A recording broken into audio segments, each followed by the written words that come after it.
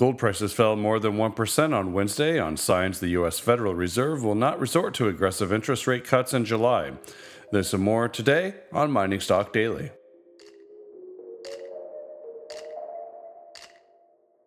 Hey everybody, welcome to Mining Stock Daily. This is your host, Trevor Hall. Once again, today is Wednesday, June 26th. Thanks again for tuning in. The gold price hit $1,438 early Tuesday morning, its highest level in 6 years as economic and geopolitical risk worldwide escalated. Open interest in COMEX paper gold also hit its highest level since January 2018. Because of the high open interest, which reflects a high net short position assumed by the COMEX banks, the Mining Stock Journal is looking for a sharp, albeit brief, pullback in gold, perhaps back to as low as $1,360, before heading even higher. The newsletter noted that from a technical perspective, a test of 1360, previously a major resistance level, as a level of technical support would reinforce the strength of the current bull move. Today's briefing is brought to you by Pacific Empire Minerals. Pacific Empire is a junior exploration company focused on the discovery of gold-rich copper deposits in British Columbia. Pacific Empire trades on the TSX Venture Exchange under the symbol PEMC, and on the OTC markets under the symbol PEMSF.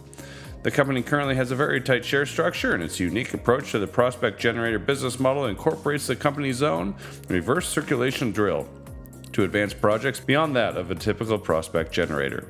The focus for Pacific Empire this year is its Babine Porphyry Belt project in British Columbia, where it has assembled a 17,000 hectare land position over the last 12 months. And during this year, Pacific Empire is also planning aggressive reverse circulation drill programs at its SAT, Bulkley, and Paragon properties.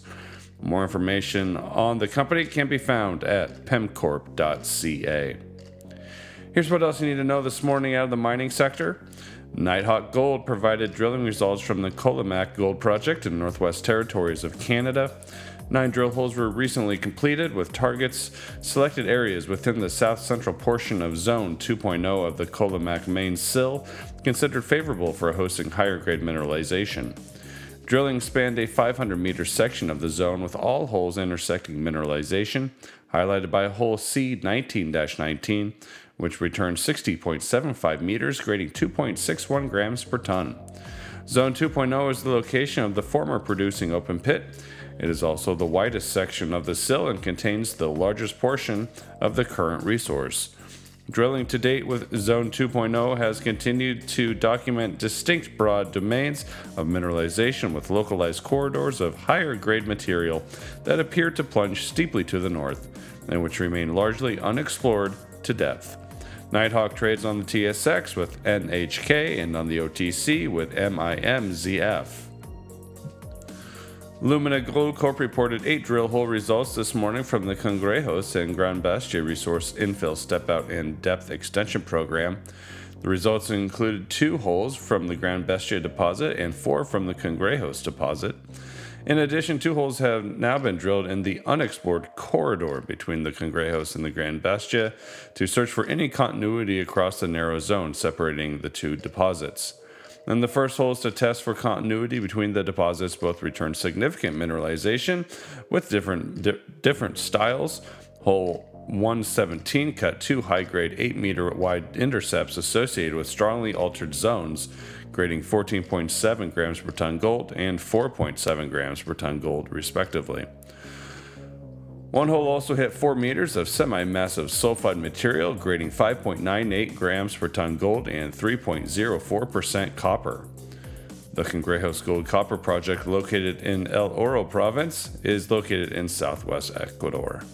Lumina trades on the TSX Venture with LUM and on the OTC markets with LMGDF. Riverside Resources has entered into a binding letter agreement with Millrock Resources to purchase 5 projects in Sonora, Mexico. The projects contain gold, silver, and copper targets. Cost of the projects to Riverside included 150,000 common shares of Riverside and 35,000 Canadian dollars. Riverside Resources trades on the TSX Venture with RRI and on the OTC markets with RVSDF. Yesterday, Lundin Gold announced that mining of its first production stope has begun at the Fruta del Norte mine in Ecuador. Construction of the process plant and tailings facility continues on schedule. At the end of May, construction of the project was 73% complete and 88% of its capital expenditures were committed. Lundin trades on the TSX and the NASDAQ with the symbol LUG. Vista Gold announced the appointment of Douglas Tobler as Chief Financial Officer of the company. Mr. Tobler has extensive experience with growth stage resource companies, most recently as CFO with Lydian Resources. The Mining Stock Journal has a buy rating on Vista shares, which trades in the US and the TSX under the symbol VGZ. That concludes today's briefing here on Mining Stock Daily. Thanks again for tuning in. I will be back again tomorrow. Remember, you can find Mining Stock Daily on a dozen different networks, including iTunes, Spotify, and Google Play. And for Amazon Alexa users, be sure to enable the Mining Stock Daily flash briefing on your user app or within the Amazon website. Mining Stock Daily is brought to you by Clear Creek Digital and Investment Research Dynamics Mining Stock Journal. Be well. Have a great day. Mining Stock Daily and its affiliates are not responsible for any loss arising from any investment decision in connection with the material presented herein.